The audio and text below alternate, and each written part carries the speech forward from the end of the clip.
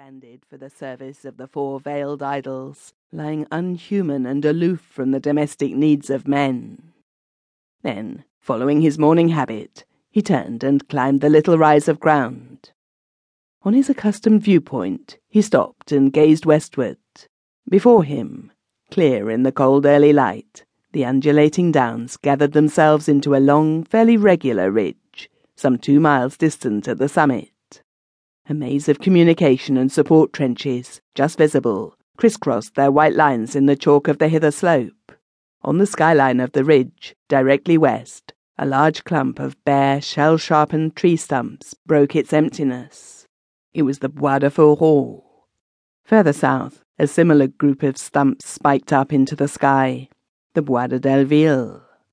That clean-swept landscape, mounting to the desolate skyline, was the great dominant fact in his existence.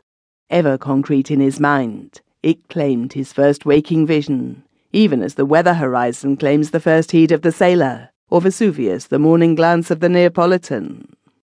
This morning it lay cloudless, save for the towering smoke of an occasional shell burst in the vicinity of the Bois de Fourreau, and strangely quiet.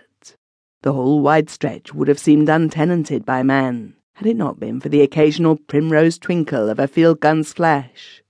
The reports of such guns came in isolated slams at varying intervals.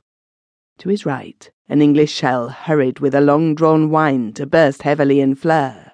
Far back, several enemy aeroplanes, tiny specks in the cold blue sky, yellowing to the dawn, were dodging like midges among a smother of little brown shell puffs. From overhead came the drone of a German machine, but by contrast with the frequent uproar which welled out of this region, to translate itself into long, thick smoke along the ridge, the scene was curiously clear and silent. Satisfied with his scrutiny, the captain turned and descended again to the battery position. He passed along the line of dugouts in the flank of the rise until he reached one whose entrance bore the notice Fernsprecher und Befehlsunterstand, neatly painted on a board. The Oberfeldwebel, standing in the doorway, sprang to a precise, heel-clicking salute. The officer acknowledged it curtly and dived into the dugout. Here, yellow electric light replaced the cool grey dawn, and tobacco smoke floated in long wreaths around the bulb. A young lieutenant, seated at the telephone instrument on the table, took the pipe out of his mouth and rose smartly as his superior entered. "Good morning, Eberstein," said the captain. "Anything fresh?" "Nothing, Herr Hauptmann," replied the lieutenant respectfully. "Nothing of this rumoured attack?" "Nothing." The captain seated himself at the table, and the lieutenant was at liberty to resume his chair.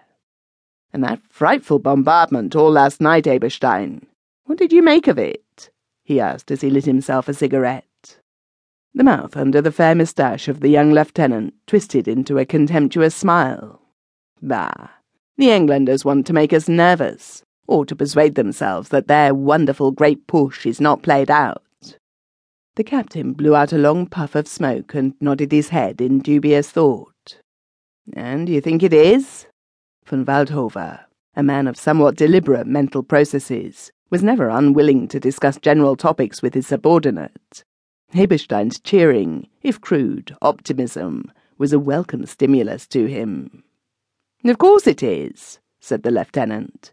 "Since the first rush they've been practically fought to a standstill. Here it is 2.5 months since the offensive began, and where are they? Now in 1 week on the Donauetz, we—" "Yes, I know, Eberstein," his superior interrupted him. "You did wonders. But it is the Somme and not the Donauetz that interests us now." He removed his helmet and passed his hand wearily over a high, semi-bald brow. "I wish I could be as certain as you. These Englanders do not know when they're beaten." He stopped, then broke out again with the over-emphasis of a man wearied with long brooding over a problem. "The colonel was so positive last night, and he had just come from General Staff. At dawn he said we might expect it. I can't make it out. All night that frightful bombardment, obviously preparation. Then this quiet. I feel something is coming." He shook his head. "We're much too near in this position."